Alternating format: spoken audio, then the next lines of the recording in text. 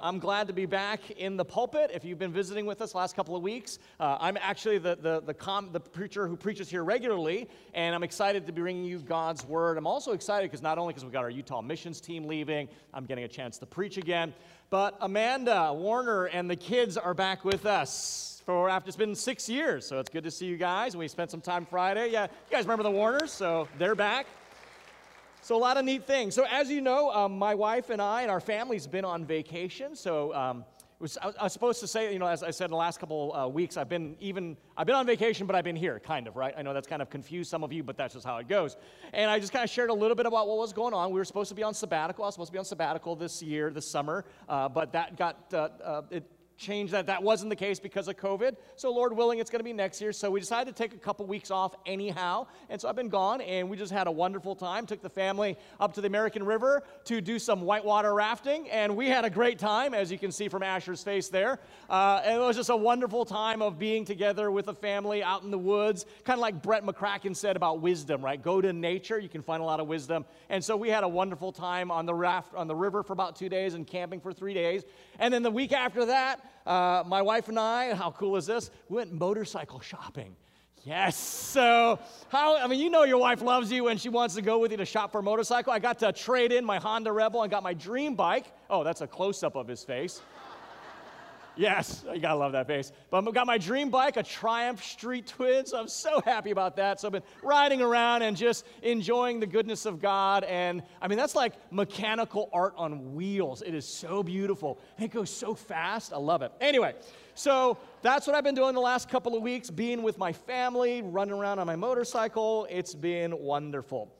But now coming back, as I said, I was supposed to be on sabbatical and kind of thought, okay, what do we do now that I'm not? I had a sabbatical series planned, but I had to change that. And so I told you we're going to do something called Leftovers. And basically, some series we taught on in the year, there were some thoughts I couldn't get to, so we're going to do that this summer. So a couple of weeks, starting today, on the church, picking up our series, Who Do Christians Think They Are? You remember that? And there were a couple things I didn't get a chance to talk about. Well, I'll talk about that today and the week after that. Then we're going to dive back into our series on the Holy Spirit, because there are other things we didn't get a chance to really unpack, like the fruit of the Spirit from Galatians 5, and particularly 2 of the gifts of the Spirit that are kind of controversial, the gift of tongues and prophecy, and how does that fit today in the modern church. So we're going to do that. And then a 5-week series on emotions that I'm really looking forward to. And then we jump back into the fall on our study of the book of Romans, starting we're going to do the second section of Romans, which is basically chapter 5 all the way up through chapter 8. And if you're familiar with Romans, that is a profound section of the book of Romans. Because as deep as we had to go in chapters 1 through 3 about man's sin, and we got to that crescendo of the gospel in chapter 4 and justification by faith, we had to kind of stop there. But chapter 5 picks up that theme of peace with God, and now what does that mean in Christ? And it's amazing, and it ends like almost with a climax at the end of chapter 8. So I'm excited to get to that. And then we're right up to the Advent season. Last year, we typically, as we do every other year, we shift it. Last year, we just kept our study through the book of Revelation.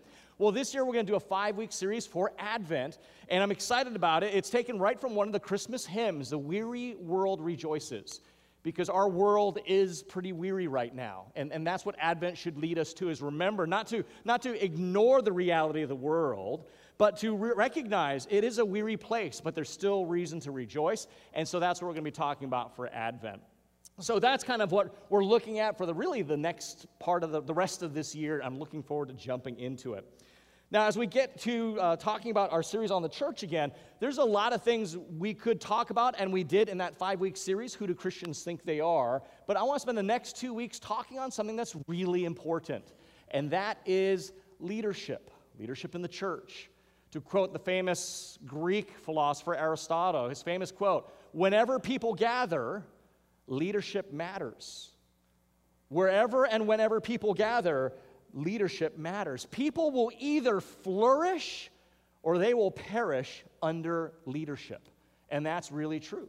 That's true of governments, that's true of companies, that's true of families, and the church is no different.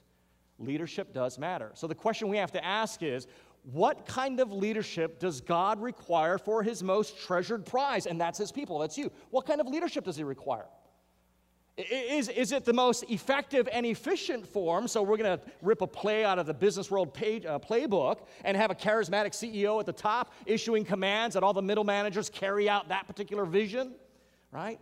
Kind of a modern-day Moses model leading God's people into a new promised land, one man calling the shots. You know, a lot of churches buy into that model, and we have them around today, not necessarily because that's the biblical model, but because that model produces results. But like John MacArthur says in his book, The Master's Plan, it's a book about the church, one-man leadership is more characteristic of cults than the Lord's church. On the other hand, then, is the other extreme what we want, where everyone, kind of one member, one vote, it's a total democracy, the kind of thinking of all is level at the foot of the cross kind of thinking, where everyone gets to decide everything. Well, there are some churches who buy into that model too. But they are so busy deciding, voting, and deliberating, they don't have much time for discipleship. So those churches don't seem to exist as much today. Thankfully, we don't have to settle or decide just between a total dictatorship on the one hand or a total democracy on the other. There is a pattern we see in Scripture of God's pattern of leadership for His people, and it's always been the same. A model of leadership where God leads His people through a plurality of representative leadership. In the Old Testament, we had this in the form of the prophet, the priest, and the king, and the elders of the people of Israel. In the New Testament, we have the elders of the people of God, with Jesus being the fulfillment of the prophet, priest, and king. If you notice, the one constant office between those two are the elders of God's people. Whether it's in the Old Testament Israel or the New Testament church, the one office that remains the same are the elders. So this morning and next week, that's what we're going to focus on. This morning, we're going to answer two questions and see an example. What is an elder, right? What is that office? What do they do? And we're going to look at the life of Paul as the elder example par excellence. And then next week, what we're going to do is talk about how do elders and congregations interact together. So that's what we're going to do. If you don't have a Bible, get it open. Trying to think, we're going to jump around a lot. Go to the pastoral epistles, so 1st, 2nd Timothy, Titus. And then really what we're going to do is camp on Acts chapter 20, but that's a little bit later. I just want to prepare you that we'll be in the pastoral epistles a little bit. So let's ask our first question. What is an elder? You see, the one term that we use to distinguish this office in the church is really one of three words that the Bible uses to define what we call an elder. Now, as a result of this, depending upon your background, some of you come from different church backgrounds or none at all, you may have heard in certain branches of Christianity referring to its leaders by various titles. So, for example, bishop or overseer, right? Bishop's a common one. Pastor in our kind of environment is typically the term we use, or elder. Now, some denominations, believe it or not, their entire denomination is signified by the leadership of the church. So, for example, you have Presbyterians or Episcopalians. Those two entire denominations get their name derived from the leadership structure they have of their church. So the Presbyterian comes from the word elder or presbyteros. We'll talk about that later on. Episcopalians comes from the word bishop or episcope, respectively. So as we talk about leadership in the church, it's probably important that we actually define a little bit of what exactly we're talking about. And so let's clarify the title. Now, in the Old Testament, and particularly the New Testament, the Bible refers to God's people, or the leaders of God's people, in three different ways. The first one is this. It's a common term. I just referred to it, and that is the word elder. Elder comes from the Greek term presbyteros. Now, the word presbyteros or elder has a lot of different kinds of nuances. For one, it can just refer to an older man, as in 1 Timothy 5:1. Do not rebuke an older man, an elder, a presbyteros, but encourage him as you would a father. So it can be used of just referring to an older gentleman. Secondly, it's the title of a community leader. And when it's used that way, age isn't implied as much as experience and maturity and the honor by which this gentleman carries himself. So in that sense, 28 times presbyteros, or the plural form of that, presbyteroi, refers to the Sanhedrin. Are you familiar with that term from the Gospels and the book of Acts? The Sanhedrin were the collected leadership of the people of Israel, and 28 times they're referred to as the elders. 12 times in Revelation is this term used to describe the 24 elders. You remember from our study of Revelation, the 24 elders in Revelation was a symbolic designation to all of God's people, the 12 tribes of Israel, so representing the people of God in the Old Testament, the 12 disciples in the New Testament, representing the people of God in the New Testament. So 12 times this collective group of 24 elders are seen in the book of Revelation, and they're referred to as elders, presbyteros. 19 times in the book of Acts and the epistles, it refers to a unique group of leaders that were leading God's church. Now, this term elder was predominantly used in Jewish culture as a reference to those who led their people, the people of God. The term elder, by the way, it's not just to Jewish culture. In traditional cultures to this day, it's common to talk about the elders who lead their people. American Indians, for example, in Oceania, some in Samoa, you talk about the elders, they lead the people. So it's not just a biblical concept, it's a concept used throughout history and cultures. So that's where we get the word elder, presbyteros. It's referring to a community leader. Then there's a second word that the Bible often uses to talk about leaders in the church, and it's a second word, episcope. And this is where we get the word bishop or overseer. Episcope is a Greek term. There we go. Episcope is a Greek term, and it refers to an office holder or an official manager or ruler of some sort. In the Septuagint, which if you don't know what that is the Greek translation of the Hebrew Old Testament scriptures that they had at that time. The word episcope would translate whenever in the Old Testament it talked about army officers or officers in the Lord's tabernacle, they would use the Greek word episcope, an official, a manager, a supervisor. One time it even refers to a city mayor. And so the word episcope is often used. In ancient Athens, this term was used to describe state officials who acted in a supervisory role maintaining the public order. Now, this word in the New Testament, 5 times we find it in the New Testament, one time referring to Jesus Christ himself. So it's interesting that this term that we use for managers or supervisors or public officials was actually used of Jesus Christ one time.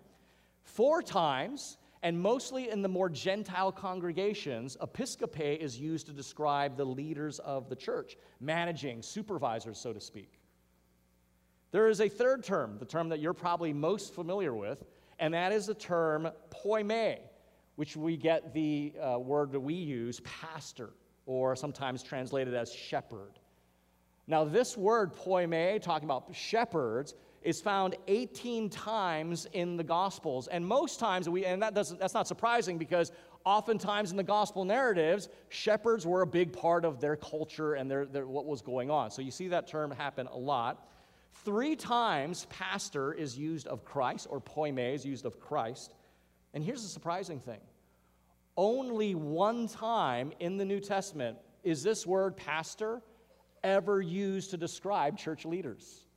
It's kind of funny. I've always thought it was odd that the term we use the most, the New Testament uses the least to describe leaders of the church. It's only used 1 time to describe leaders of the church. The term that's most often used, as you imagine, is presbyteros, elder. 3 times, however, the word to shepherd is used as a verb, and I'll read them to you. I want you to notice the nuance of it. John 21, verse 16, Jesus is talking to Peter, and Jesus says to Peter, "Peter, tend poime my sheep." In Acts chapter 20, verse 28, Paul, talking to the elders from Ephesus, he says to them, "Care poime for the church of God." And then finally in 1 Peter chapter 5, verse 2, where Peter's writing to other elders, he says, "Shepherd the flock of God." And so what you see is the Bible uses these 3 titles, all used to describe those given responsibility to lead in God's church. Now, although there are 3 titles, they are all referring to the same office being spoken of. And we know this because when we look throughout the New Testament, these terms are used interchangeably.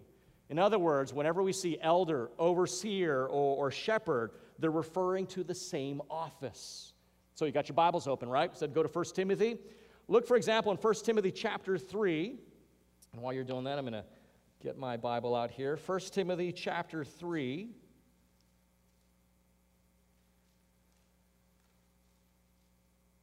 And verse 1. The saying is trustworthy. If anyone aspires to the office of overseer, he desires a noble task. And so we see Paul talking about episkope, overseer, but then look in Titus chapter 1 and verse 7, or excuse me, Titus chapter 1 and verse 5. Titus chapter 1, verse 5, this is what Paul says to Titus. This is why I left you in Crete, so that you might put what remained into order and appoint elders in every town as I directed you.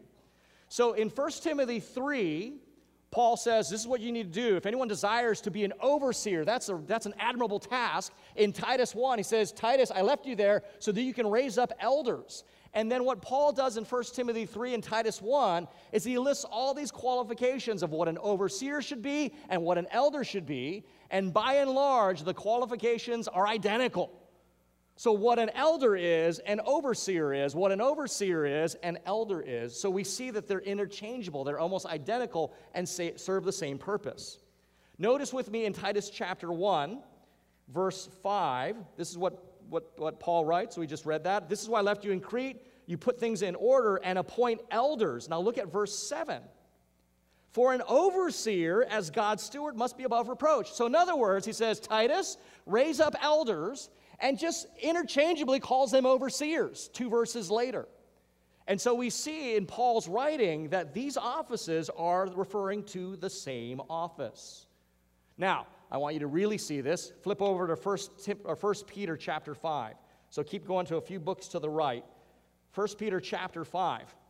And here we have Peter, a leader of the church, writing to other elders of the church. And listen to what he says, and notice how he uses all 3 terms interchangeably.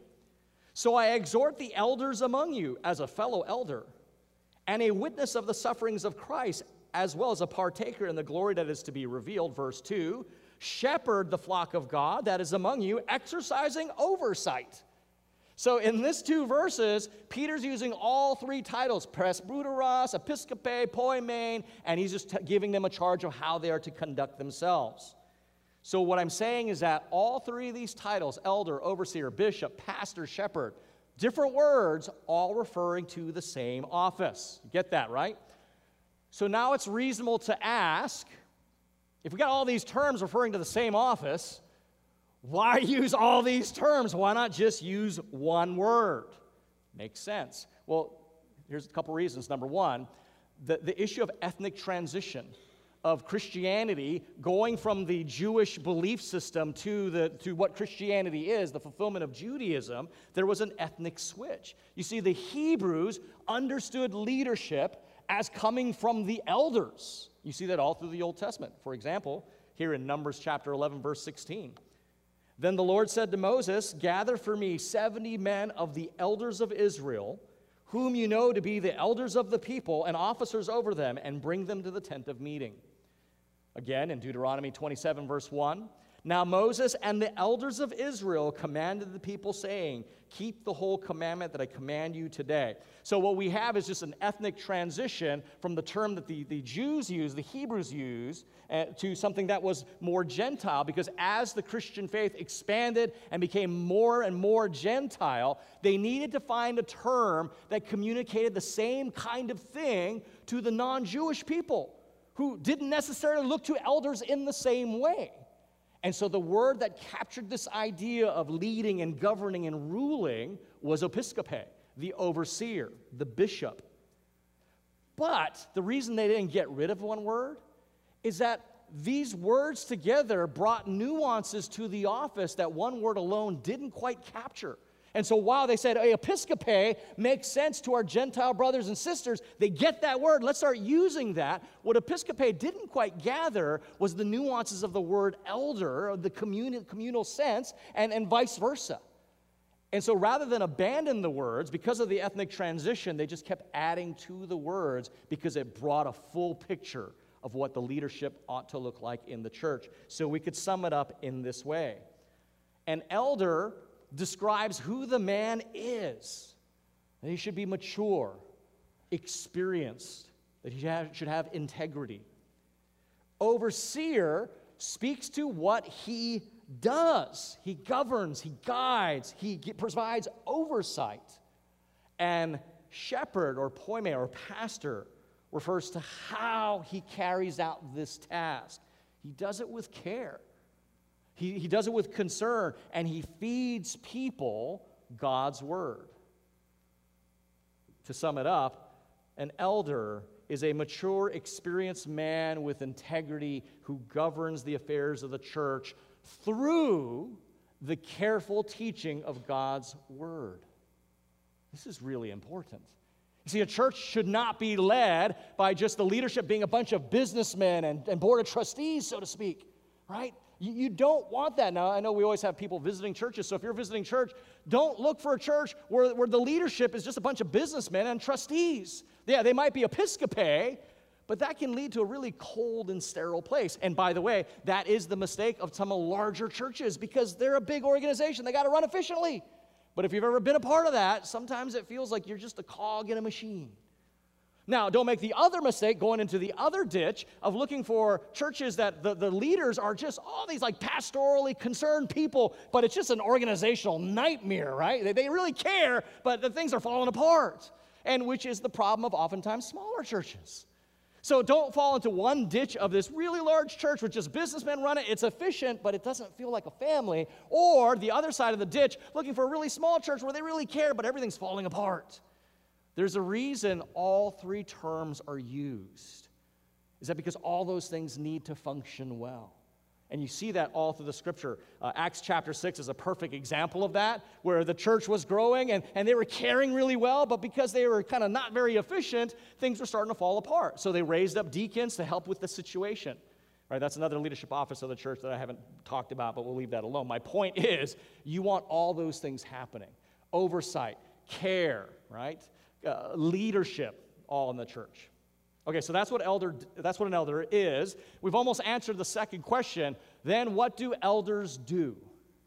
And really we can break it down to two words. Number one, govern, and number two, teach. Now there's a lot of passages of scripture we could look at, but time constrains us to just look at one. So I want you to go to 1 Timothy chapter 5. 1 Timothy chapter 5 and verse 17. So let me read this and then we'll unpack it, because here's where actually Presbyterians and we would disagree, which is why we have different forms of different forms of government, but they're very similar. Let me just read it to you. Let the elders who rule well be considered worthy of double honor, especially those who labor in preaching and teaching. Okay, so here, some people in like Presbyterians and our friends in the Reformed tradition believe that Paul is talking about two separate categories of elders. The elders who rule well, and the elders who teach. So if you come from a Presbyterian background, you're familiar with ruling elders and teaching elders.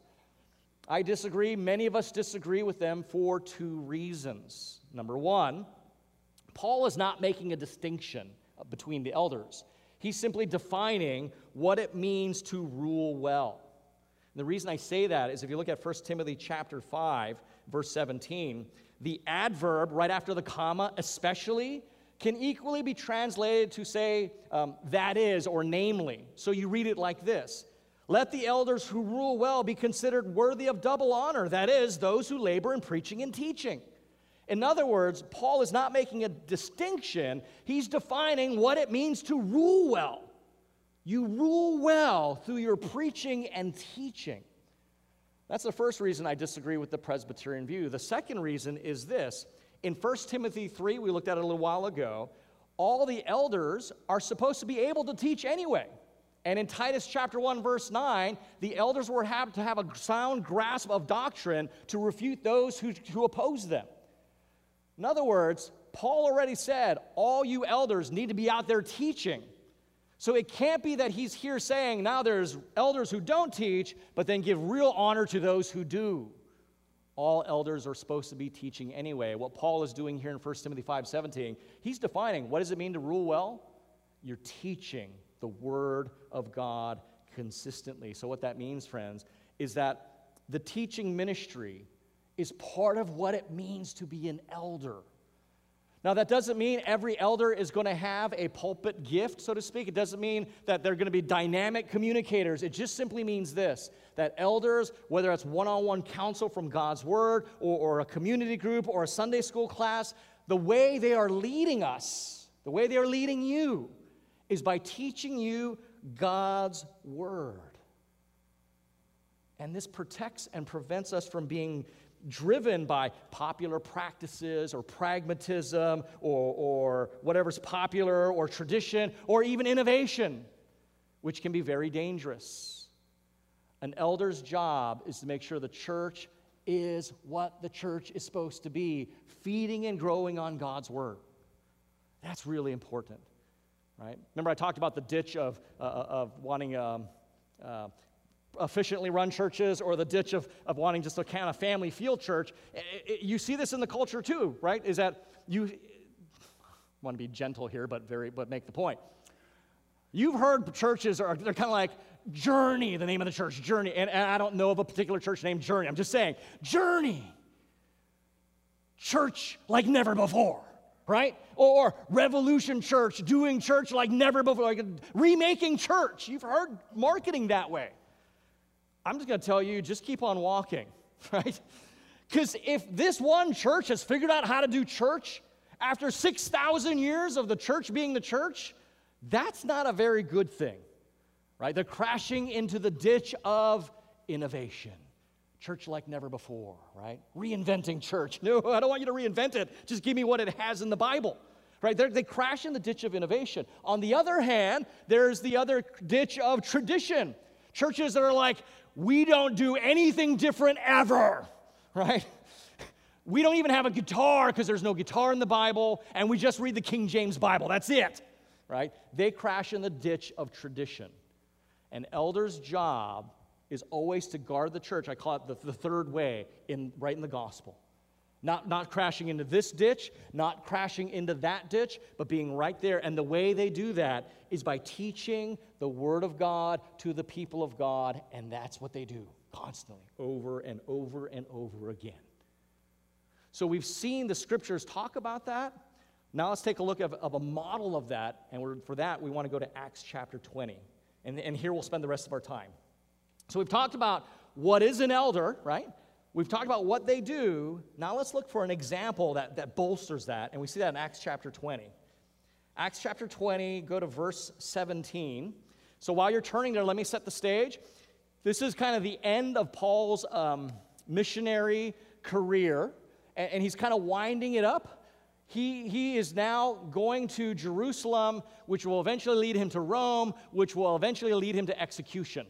And he has a sense that this is going to happen. He doesn't know the details, but he just kind of has a sense this is going to happen. So as he passes by, he can't quite make it to Ephesus, so he gets to Miletus, but he calls the elders of the Ephesus church, the Ephesian church, come on down. And so they gather with him so he can talk to them. You see that in verse 17. Now from Miletus, he, being Paul, sent to Ephesus and called the elders of the church to come to him. So what we're going to see in verses 18, really to verse 31, is Paul's goodbye to this church that he loved and labored with for years and poured himself out with and saw amazing things happen. Remember the riot in Ephesus, and they were trying to kill him, and all the silversmiths were upset because the preaching of the gospel was ruining their business, and they got all crazy. So Paul is saying, I have to go. Here's what you need to do. Here are your marching orders, you elders. And so what I want to read, and basically he says these are two things. He says, watch my example of this just diligence in the things we talked about. And then he issues a command, and we'll talk about that. So let's look at first Paul's example of his diligence in verses 18 to 25. I'm just going to kind of read through them, not quickly, but just, I'm not going to read and talk. I'm just going to read it to you. So the elders show up, and when they came to him, verse 18, Paul said to them, you yourselves know how I lived among you the whole time from the first day I set foot in Asia, serving the Lord with all humility and with tears and with trials that happened to me through the plot of the Jews, how I did not shrink from declaring to you anything that was profitable and teaching you in public and from house to house, testifying both to Jews and to Greeks of repentance toward God and of faith in our Lord Jesus Christ. And now, behold, I am going to Jerusalem, constrained by the Spirit, not knowing what will happen to me there, except that the Holy Spirit testifies to me in every city that imprisonment and afflictions await me. But I do not account my life of any value, nor as precious to myself, if only I may finish my course and the ministry that I receive from the Lord Jesus to testify to the gospel of the grace of God. And now, behold, I know that none of you among whom I have gone about proclaiming the kingdom will see my face again. So this is it. Now, I just want to make this personal. If you've ever been in ministry, if you've ever done life with somebody through thick and thin, the good and the bad times, you've laughed together, you've wept together, you've had your hearts full and broken together, and this is the last time he's going to see them, you know something of the tenderness that's here, the urgency. And Paul here basically has kind of two examples or commands: to be diligent, to be vigilant. And Paul commends his own diligence as an elder to them. You saw that there in verse 18 and 19. You see that there where he says, in the past, look to my past, you've seen how I've had just genuine humility, right? And don't make a mistake, humility with being a wimp, right? That is not what humility is, because Paul was ferocious for the gospel. But he had this genuine humility that he cared for others more than he cared for himself, and he had this care that extended. So in the past, as you remember my genuine humility and my care for you, and then notice in the past how he was diligent to teach them. Look at verses 20 to 21. I mean, Paul taught everything about the gospel. He taught everywhere about the gospel, and he taught everyone about the gospel. It was gospel, gospel, gospel. Paul was a living embodiment of what he told Timothy in 2 Timothy chapter 4, verse 2. It says, preach the word, be ready in season and out of season. Reprove, rebuke, and exhort with complete patience and teaching. So Paul was just being an example of the very thing he told Timothy to do. And friends, the reason why Paul, as an elder, was a teaching machine, the reason why elders, as elders, have to be teaching machines, is because we're just trying to do what Jesus did, and Jesus was a teaching machine. This is what he says in Luke chapter 4, verse 43. But he said to them, I must preach the good news of the kingdom of God to the other towns as well, for I was sent, speaking of Jesus, this is Jesus, I was sent for this purpose. This is why Paul says in 1 Timothy 3, elders should be apt to teach. In Titus chapter 1, elders should be able to instruct. In fact, the teaching, proclamation, word group occurs 100 times in the Gospels. You know, what draws our attention in the Gospels is kind of the miracles and the signs and wonders. Yeah, that's amazing. But 100 times this teaching, this preaching, this proclamation word group is all through the Gospels. So in the past, Paul says, you remember my life, how diligent I was to care for you and to teach you the word. But he also says, but even now, look at the diligence that Paul says I'm exercising now. And we see this in Paul's presence. And you see that in verse 22 and 23, his obedience. I am bound by the Holy Spirit to obey him. And notice what he says. Can you imagine this? He says, even though I know everywhere I go, I'm in for a tough time. Right? And yet he's joyful to do it. Verse 22 and 23, and then finally verse 24, his self-denial. He says, look, my life is not of an account. The only thing that matters is that I get to fulfill what God has had me to do. That's what matters. And friends, don't we see this resonating in the Gospels as well? You don't have to turn there, but isn't this what Jesus says about our obedience in Luke chapter 6, verse 46? Why do you call me Lord, Lord, and do not do what I tell you to do? Everyone who comes to me and hears my words and does them, I will show you what he is like.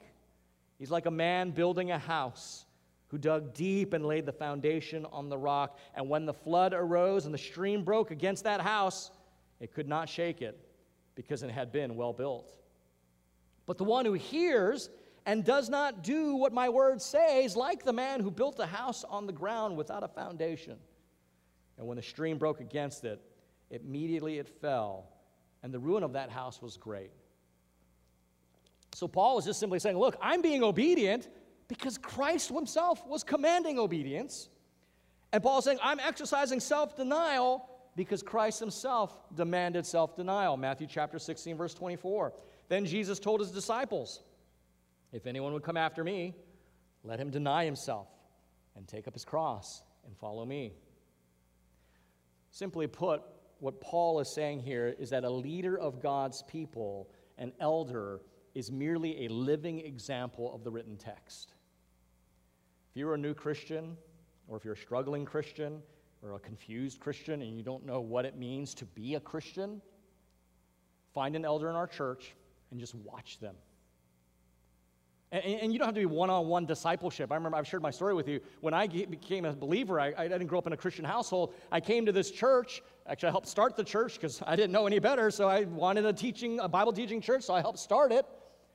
And God drew all kinds of godly men. And I didn't have a clue about discipleship, so I would just watch these guys. How they love their wives, how they love their children. I didn't get one-on-one discipleship till a little bit later, but I was being discipled by all these men everywhere.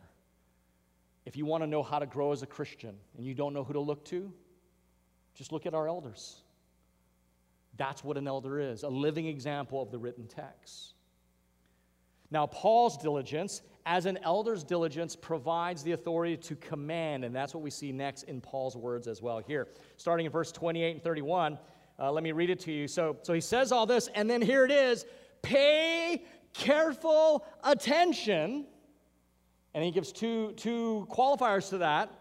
To yourselves first, very important, to yourselves, and to the flock in which the Holy Spirit has made you overseers, to care for the church of God. Notice all those titles being used interchangeably.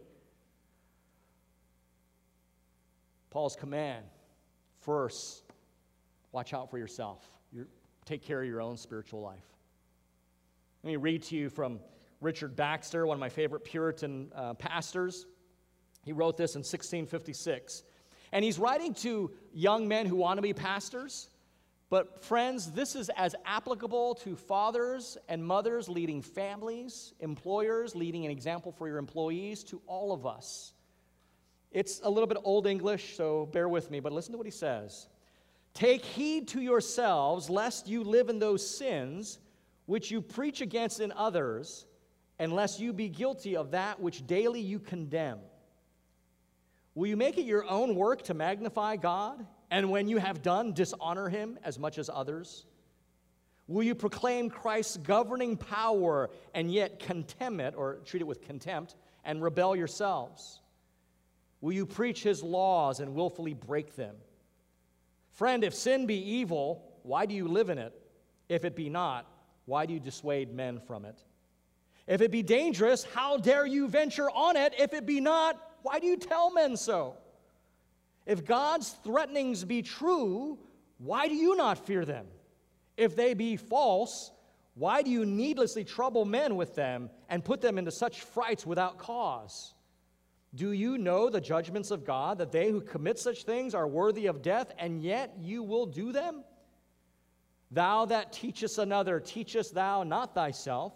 Thou that sayest a man should not commit adultery or be drunk or covetousness, art thou such thyself? What? Shall the same tongue speak evil that speaketh against evil? Take heed to yourselves, lest you cry down sin and yet do not overcome it, lest while you seek to bring it down in others, you bow to it and become its slave yourselves. This is written to pastors, to elders, but you can clearly see how this is applicable to all Christians, because if an elder is merely an example of a Christian, then by way of application, this is true to all of us. So Paul says, take heed, be careful about yourselves And then in verse 28, notice that, and to the flock of God. Why do elders need to do that? Because verse 29 gives the ground of verse 28, because Paul says, savage wolves, after I'm gone, Paul says, savage wolves will come against the flock from outside the church. He's talking about persecution. And then savage wolves will come against the flock from within the church. He's talking about false teaching and division. An elder's job is to continue to protect the church and guide the church through the persecution that comes from the outside, as well as the false teaching and division that may arise from the inside. And friends, if you were here in our study of Revelation, we very well clearly see that elders need to protect the people of God from both of these realities, symbolized by the beast. You remember that, Revelation chapter 3, speaking of the state? Like the encroaching overreach of our government that we experienced the last 2 years, wrote letters to our mayor and our governor and said, if you continue this way, here are 5 reasons this church will not comply. The mayor, off the record, said, Pastor, absolutely, you should be doing that. And the governor ignored me entirely, but I don't expect anything different. So not only from the beast, which is represented by the state, which is represented by the beast in Revelation 13, right? And we're seeing that in our culture, but also the false divisive teaching that comes from within, both from a conservative and progressive camp, right? I mean, I can't tell you how many times I was told, if you don't say that the mask and the vaccine is a mark of the beast, you're not doing your job. Really? Or if you don't say that wearing a mask and getting vaccinated is the most Christian-loving thing, you're not doing your job. Really? And both of them are wrong. My point simply is, people create false teaching and narratives and try to promote that in the church, and an elder's job's got to say, state, persecution outside, internal division, that's not going to happen. Again, we can't go to one ditch or the other, stay in the third way, and the way this is done is found in verse 31 right there as we conclude. Notice what does Paul say? Be alert. And his example. For 3 years, day and night, the entire time he was with the Ephesian church, he was committed and continued to teach them, to warn them, and encourage them. Friends, this is the leadership that God requires of his church. More importantly, this is the leadership that God provides for his church, ultimately through his Son, Jesus Christ. Human leadership will inevitably fail you. That's just the reality. Because every one of us, no matter how good an elder you might have, is a fallen, imperfect human being. This doesn't mean, friends, we get rid of the whole concept of leadership or church leadership in specifically. What it does mean is we can rest secure that we do have the leadership of one who perfectly carries out all the roles that elders imperfectly represent. Jesus modeled both perfect obedience to the Father and perfect self-denial as he went to the cross for those he was leading. So we see that in Christ himself. Christ was completely vigilant over his own life so that he could represent us perfectly before the Father, and he is perfectly vigilant over his people as he makes intercession for us every day. And so while we will never experience the kind of leadership that God would like for his people in each other, we get it in Christ. Last tip, here's the application point, I guess, of this morning's sermon. Pray for the elders of Christ Community Church. Pray for the elders of God's churches everywhere. Pray that they would live up to the model we see in Scripture. We won't, ultimately, perfectly, consistently all the time, but we keep trying. Pray for us. That's how you apply this week's teaching. Thanks for listening to this message from Christ Community Church of Laguna Hills. For more information and resources from Christ Community, visit us at www.ccclh.org.